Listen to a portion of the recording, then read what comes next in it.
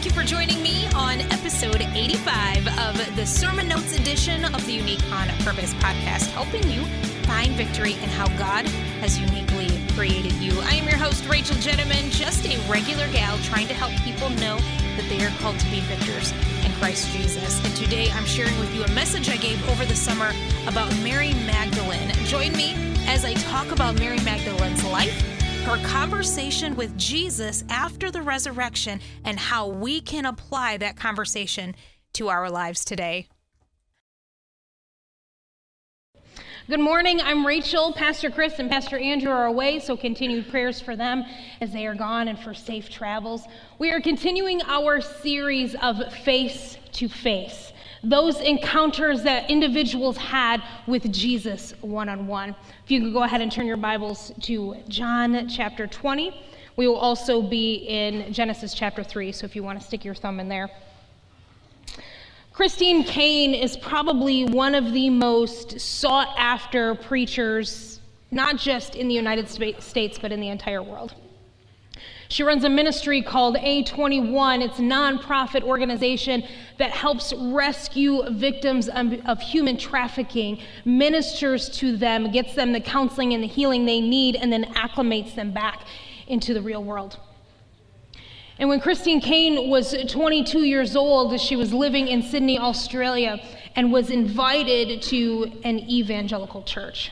She had grown up in a strict Greek Orthodox background, so coming to this church was very foreign to her, because as soon as she sat down and the preacher got up on stage, she said, "Okay, now open your Bibles."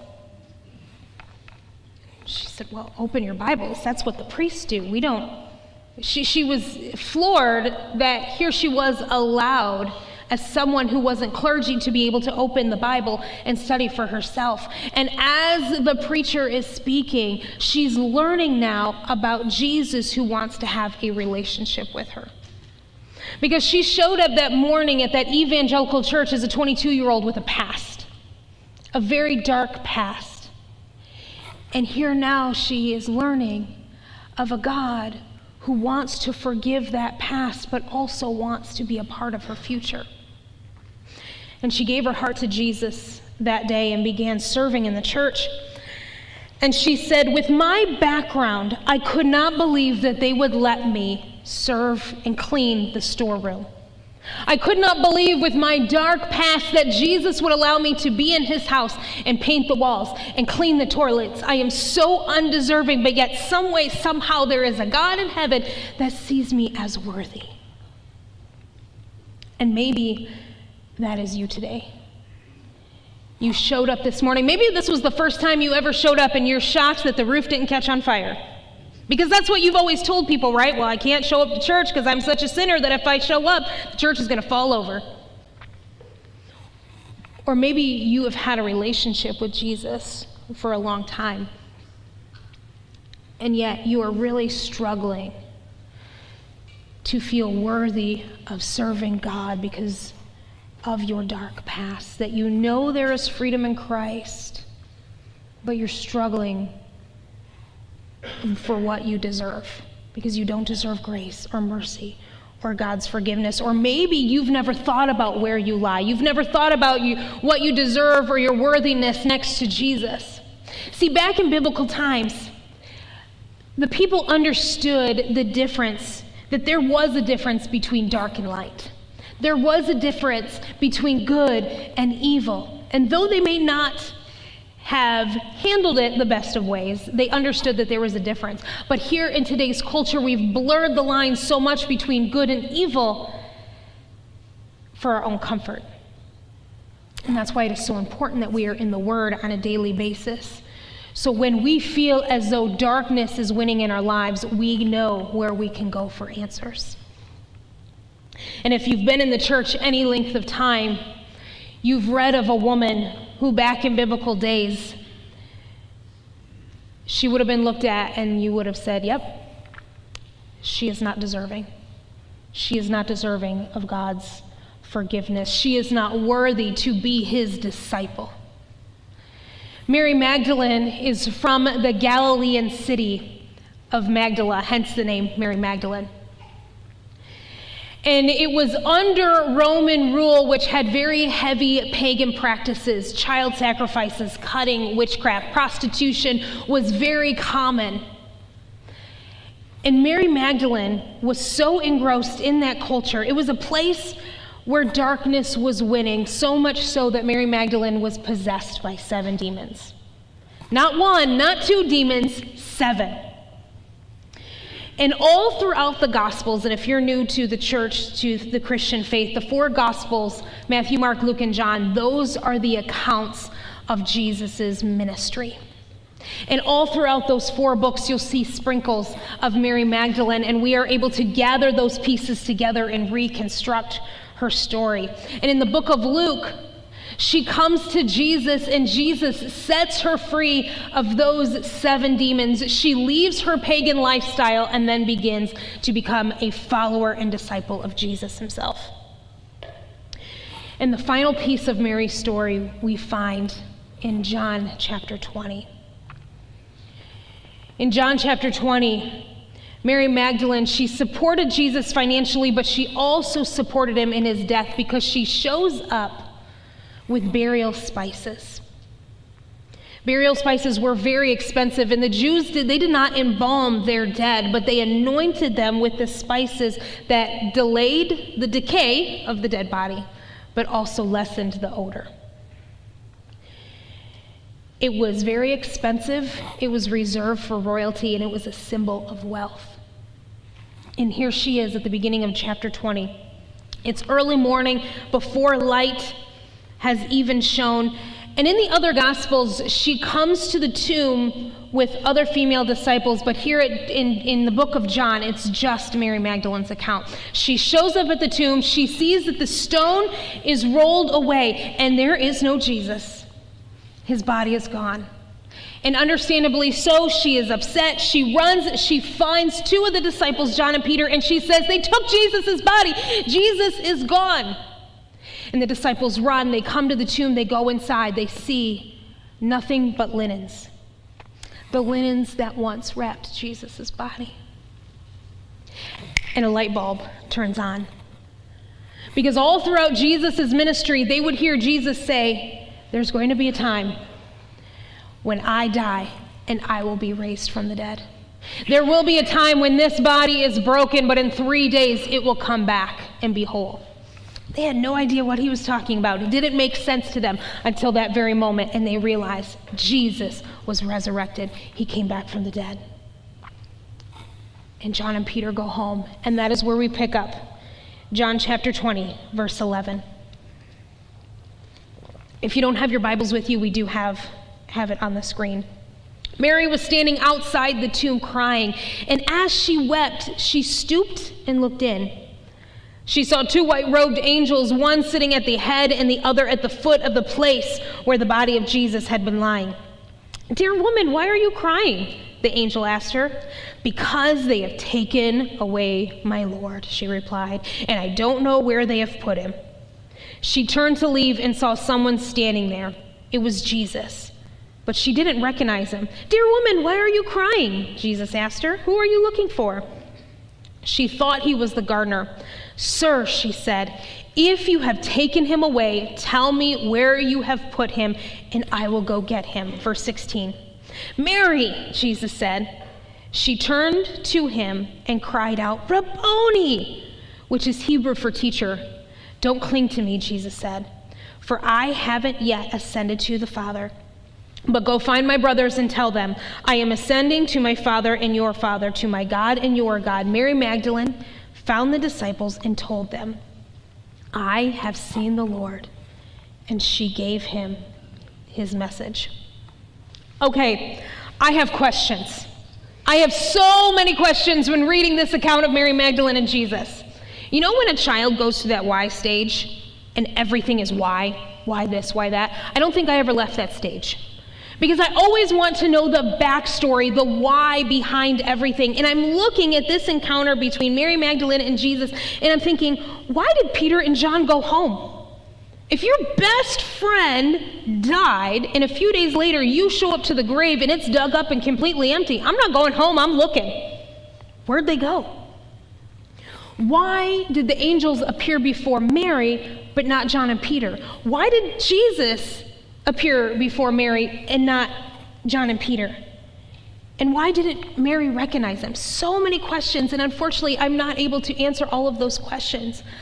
But I believe that when we begin to unpack this conversation, we are able to find some really solid gold nuggets. But in order for us to do that, we're going to have to dig a little bit deeper into Scripture instead of looking at what's on the surface. And to do that, I think we need to do two things. First, who is Mary Magdalene? I think we need to establish who she really is. We know that she's from the Galilean city of Magdala. We've already said that. We know that she was possessed by 7 demons, and Jesus set her free. She became a disciple. She supported him financially. She was a witness to the crucifixion of Jesus. 10 of his disciples were AWOL. They were gone, but she was there. And as Jesus was being laid into the tomb, she was there, and she watched as the stone was put right in front of the tomb.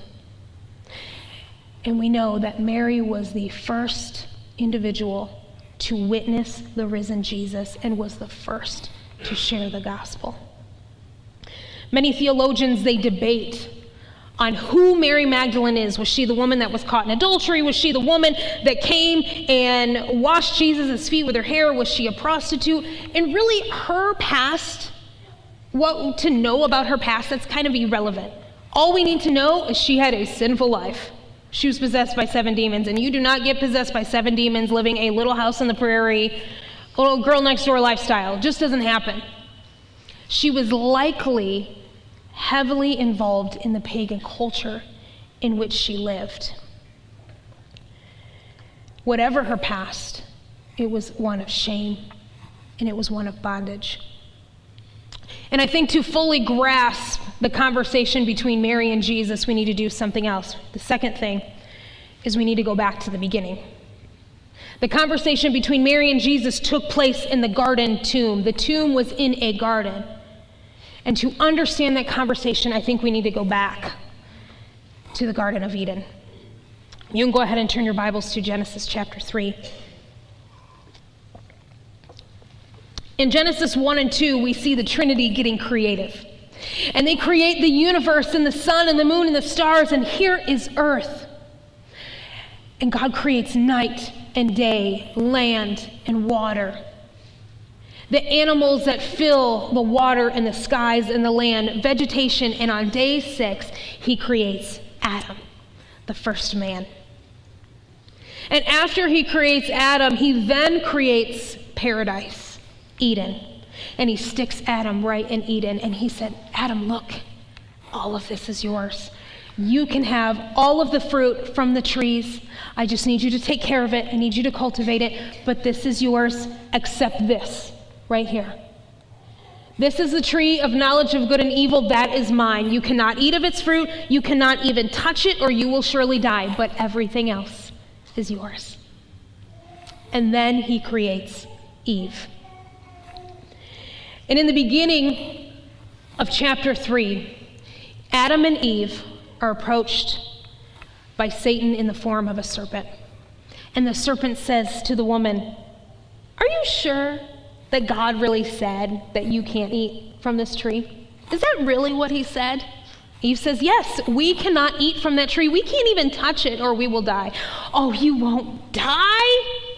No, you just will know the difference between good and evil. You will have knowledge, but you're not going to die." Eve is deceived. She plucks the fruit. She eats it. She hands it to her husband who is with her. He then eats it. And they realized what they had done was wrong, that they had brought sin now onto this earth. And that is where we pick up Genesis chapter 3, verse 8. When the cool evening breezes were blowing, the man and his wife heard the Lord God walking about in the garden. So they hid from the Lord among the trees. Then the Lord God called to the man, "Where are you?" He replied, "I heard you walking in the garden, so I hid. I was afraid because I was naked." Who told you you were naked?" the Lord God asked. "Have you eaten from the tree whose fruit I commanded you not to eat?" The man replied, "It was the woman that you gave me, who gave me the fruit, and I ate it." And then the Lord God asked the woman, "What have you done?" "The serpent, he deceived me," she replied. "That's why I ate it." Then the Lord God said to the serpent, "Because you have done this, you are cursed more than all animals, domestic and wild. You will crawl on your belly, groveling in the dust as long as you live. And I will cause hostility between you and the woman, and between your offspring and her offspring. He will strike your head, and you will strike his heel." Verse 16.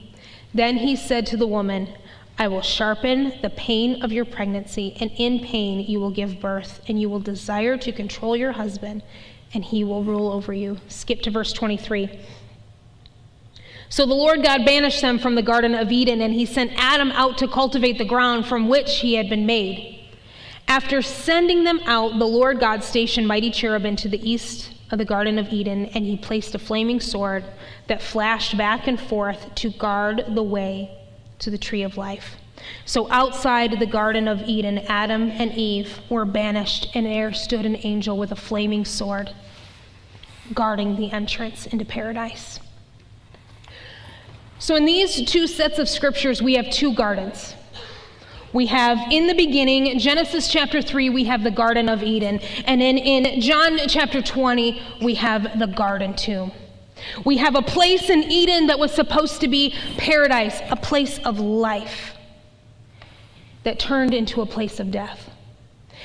And then here in the garden tomb, we have a place of death that turned into a place of life.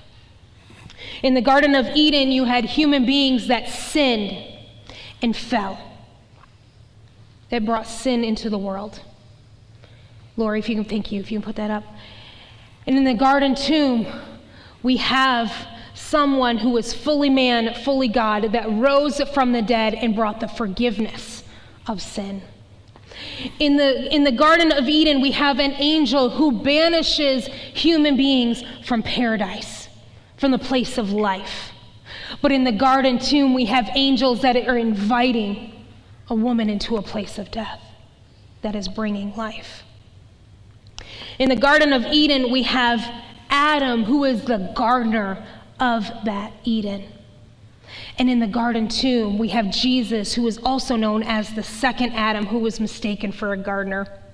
And in the Garden of Eden, we have a whole woman who was broken because of sin. And in the garden tomb, we have a broken woman who becomes whole because of the resurrection of Jesus. And in the Garden of Eden, we have a woman who has now been cursed and her voice silenced. But in the garden tomb, a woman who was given back her voice and told to go and tell. From the Garden of Eden to the crucifixion, it looked as though darkness was winning. The events that took place in the Garden of Eden brought darkness, but it was what happened in the garden tomb that brought forgiveness, that brought hope, and that brought life. And Mary Magdalene was living a life where darkness was winning. And even though she was set free in biblical times, she was looked at as someone who was undeserving, who was unworthy.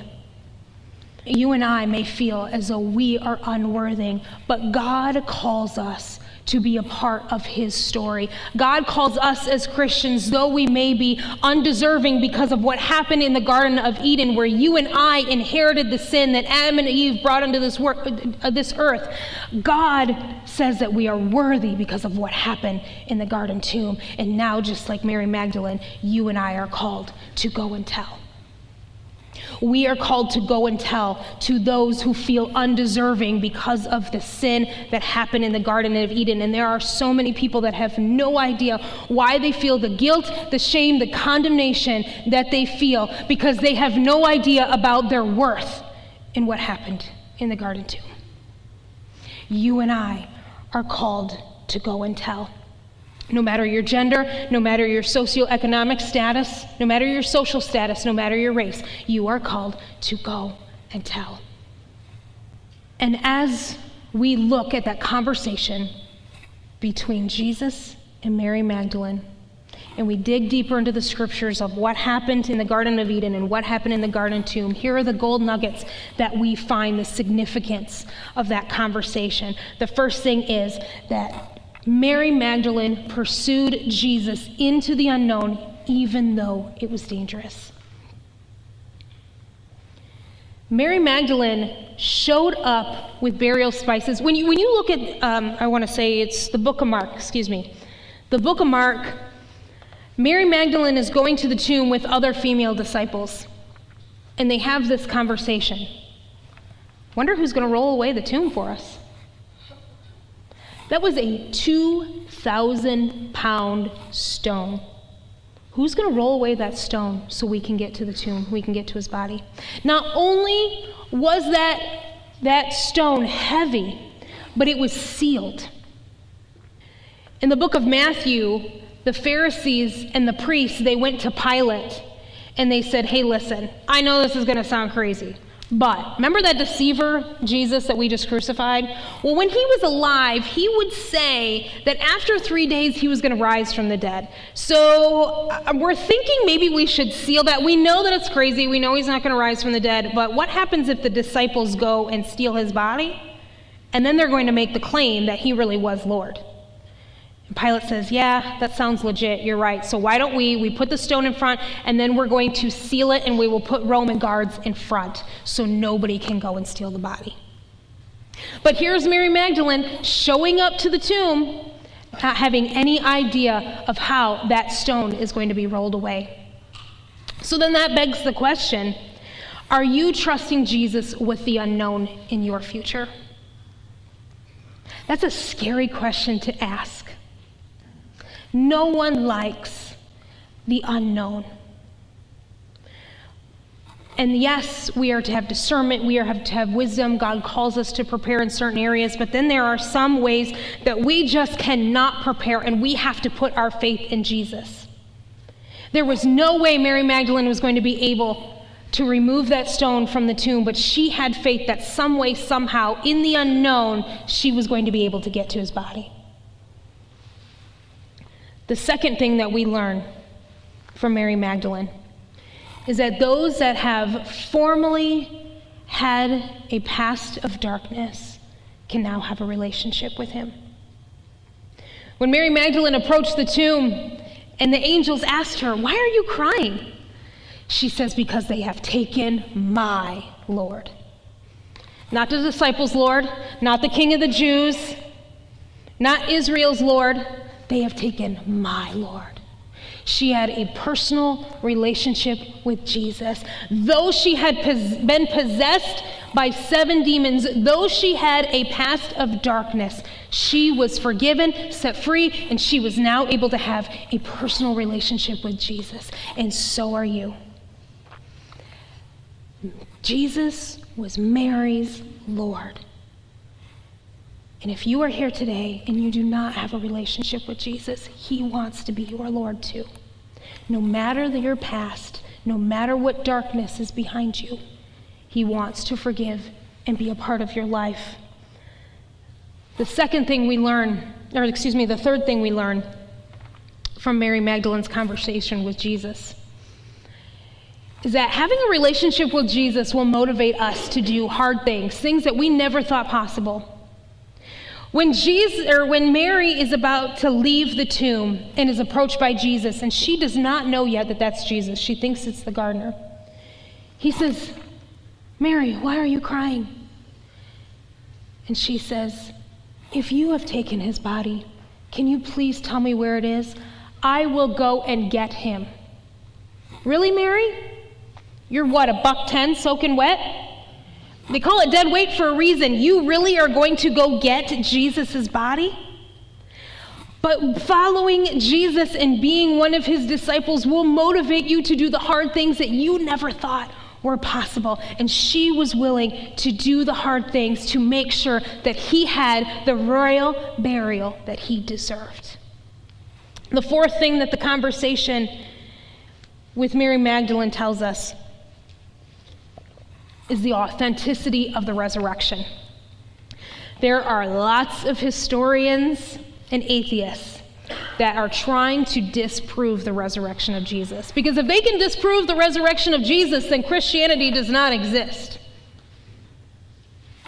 It can go bye-bye. It falls apart. Yet we have an abundance of archaeological evidence as well as secular historical writings that prove the authenticity of Jesus. And the fact that we have the very first witness account coming from a woman is another reason of the authenticity of the resurrection. There were over 500 witness accounts of the risen Jesus, but yet Mary was the first. And back in biblical times, it was illegal for women to give a witness account. In fact, if you had a witness account, that was embarrassing. And if John was lying about the resurrection of Jesus, if the disciples really stole him, then why would you put a woman, an embarrassment, as your first witness? You wouldn't. You would have put that Peter and John were the first witnesses. So the fact that they were willing to be embarrassed by a woman being the very first witness shows the authenticity of the resurrection of Jesus. And number 5, what we learn from the conversation between Jesus and Mary Magdalene is that you and I are called to go and tell. Jesus said to Mary, "Go and tell. Find my brothers. Let them know I'm going to meet with them." And she carried out that message. She was the very first one to tell of the gospel story, the resurrection of Jesus. That's why Jesus didn't approach John and Peter. He approached Mary because of what happened in the Garden of Eden, of woman being cursed in silence. He was now giving woman back her voice to go and tell.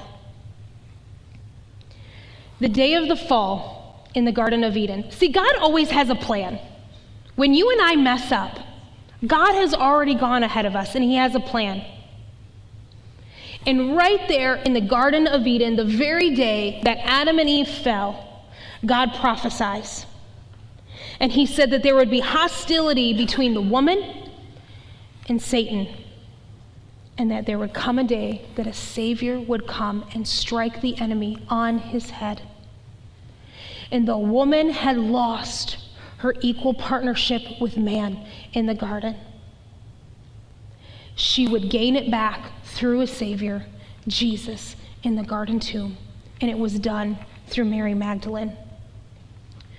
And God chooses you, whether you are male or female, no matter the darkness that is in your background, he has called you to go and tell. For those that feel so undeserving because of what happened in the Garden of Eden, they need to know that they are worthy because of what happened in the garden tomb. The parallel between the two gardens is one of brokenness made whole. It is one of inherited sin that can now be redeemed, and you are called to go and tell. I'll end with this. I love a good meme. I love a good meme, you know, those pictures that have sayings, that funny sayings that go along with it. And this has become a popular meme over the years. Tell me if you recognize it. Go ahead, Lori. You recognize that meme? Who can tell me what happened? Does anybody know the backstory to this picture? You shout it out to me. You get a car, you get a car, you get a car, everybody gets a car! Back in September of 2004, Oprah, who was a talk show host, disclaimer, I had to explain who Oprah was to somebody who was in their early 20s the other day, and I felt so old. I'm like, she comes on every day after school. But in 2004, Oprah did something that no one had ever done before, and that was she gave away a Pontiac to all of the guests on her show. And then she gave everybody in the audience a white box, and they opened that box, and it was a set of keys. And everyone flipped out. They were so excited they got a new car, and she said, you get a car, you get a car, you get a car, everybody gets a car. And a meme was born. What Oprah did not factor in was the taxes that everyone would have to pay when the next year rolled around, the taxes they would have to pay on that vehicle, about $6,000, $7,000 worth. So when Oprah decided to do the giveaway again in 2010, she made sure that there was enough money set aside to pay for the taxes for everyone who won a vehicle, and she gave away Volkswagen Bugs. And the audience, of course, they were so excited, incredibly emotional, but they all had to wait, even after the show was done taping, they had to wait a couple hours because they had to go and visit lawyers and IRS people so they could get all the tax information. That way, Oprah could pay their taxes. Cameras were not rolling. They were shut down. And Oprah kicks off her heels, and she starts talking to all the members of the audience. And you can hear pockets of people saying, well, I just don't deserve this car. This is real. I mean, I love it and I want it, but I think what I will do is I'll sell it and I'll give the money to my kids because they need it for something else. Or I will give my car away to somebody who deserves it more. And they were just so emotional and really struggling receiving something that they didn't earn. And finally, Oprah said, okay, everybody stop. Here's the deal. I get that you feel as though you don't deserve this car and all the other prizes that you got. I get that. That's valid. You didn't do anything to earn it. But I do want you to know this. You are worthy. You may not feel as though you deserve this car, but I want you to know that you are worthy. Disclaimer, I do not get my theology from Oprah. However, what a perfect picture of the gospel. That because of the garden tomb, we are undeserving of Jesus' love, his grace, and the Garden of Eden. We are undeserving of Jesus' grace and mercy and his forgiveness, but yet in the garden tomb, we are made worthy. And Jesus gave us something far more valuable than a car. He gave us his life. Each and every single one of you has a price tag written on them, and it says Jesus. Jesus' life is what you are worth. You may feel so undeserving because of the sin that was inherited, that we inherited from the Garden of Eden. But you have been made worthy because of what happened at the garden tomb. If you could go ahead and stand with me. Every head bowed, every eyes closed.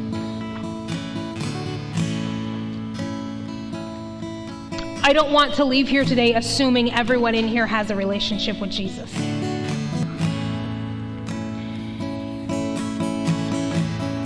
If you showed up today and you said, I am undeserving,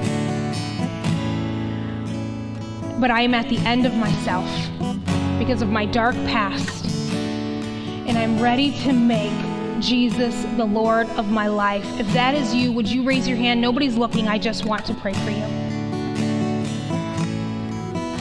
Okay. Thank you. And for the rest of us, I think there's another interesting note about Mary, and that is before her interaction with Jesus, she did not believe that Jesus would rise from the dead. That's why she brought burial spices.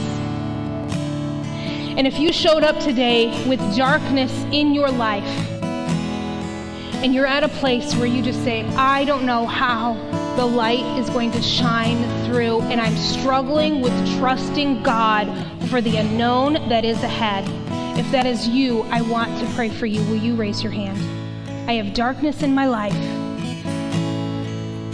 and I don't know how light is going to come through. Thank you for those hands. You can put them down. I just want to pray for you. Lord, I thank you for every person here. I thank you that you go ahead of us, that even though it looks as though darkness is winning, because of what happened in the garden tomb, you want to bring hope, you want to bring light. And for those of us that have darkness filling our lives, I pray that you would bring us encouragement now. I pray that you would give us that sign of hope that you are working in the situation. Father, if it's healing, I pray, God, that healing would take place. If it's healing in a marriage, if it's healing with a relationship with a child, or maybe it's something health-wise. God, if there is a financial issue, I pray breakthrough in Jesus' name, and that light would penetrate that darkness. And Father, I thank you for what you did in the garden tomb, that though we inherited sin from the Garden of Eden, you redeemed us because of the garden tomb, because of the resurrection. Thank you once again for joining me on the Unique on a Purpose podcast. And just remember, you may feel as though you are undeserving to receive God's grace, His mercy, His forgiveness because of what happened in the Garden of Eden, but you have been made worthy with the price of Jesus' life because of what happened at the garden tomb. Just as a reminder, you were created unique on purpose, you are loved, and because of Christ, you have been made worthy. I'll see you right back here next time.